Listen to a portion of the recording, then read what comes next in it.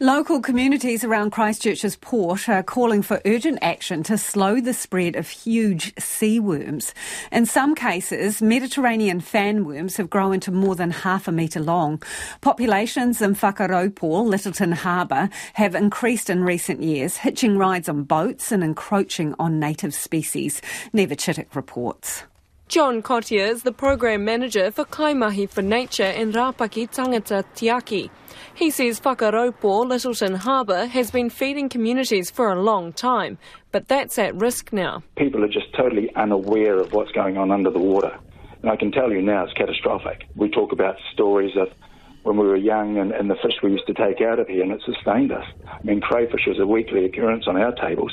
You know, we struggled to get 5 flounders here, where in the days when I was a child, there were 60 or 70 in one drag. One of the main reasons behind the decline is the Mediterranean fanworms, or sabella.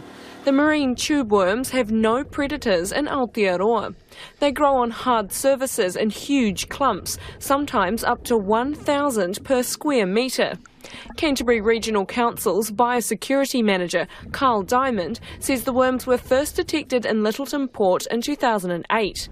But earlier this year, they spread further into the harbour. We found that it had spread to Corsair and Caspe. We found it on 4 vessels.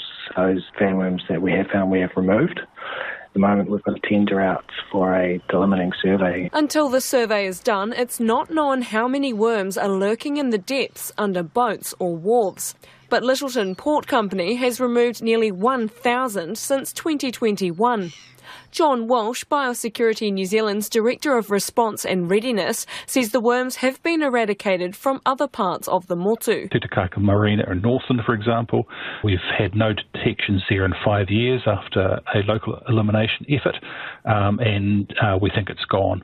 Picton and Waikawa marinas in the Marlborough Sounds, we've had good cracks at it and not been able to find any there for 2 years. But he says the density of the worms in Whakaraupō makes eradication there difficult. Ngāti Wheke and Naval Point Yacht Club say urgent action is needed. Club Board Chair Colin Locke thinks a clean hull policy would make a big difference. You need to have the facility, and 2, some regulation around minimum cycles of, say, every 2 years.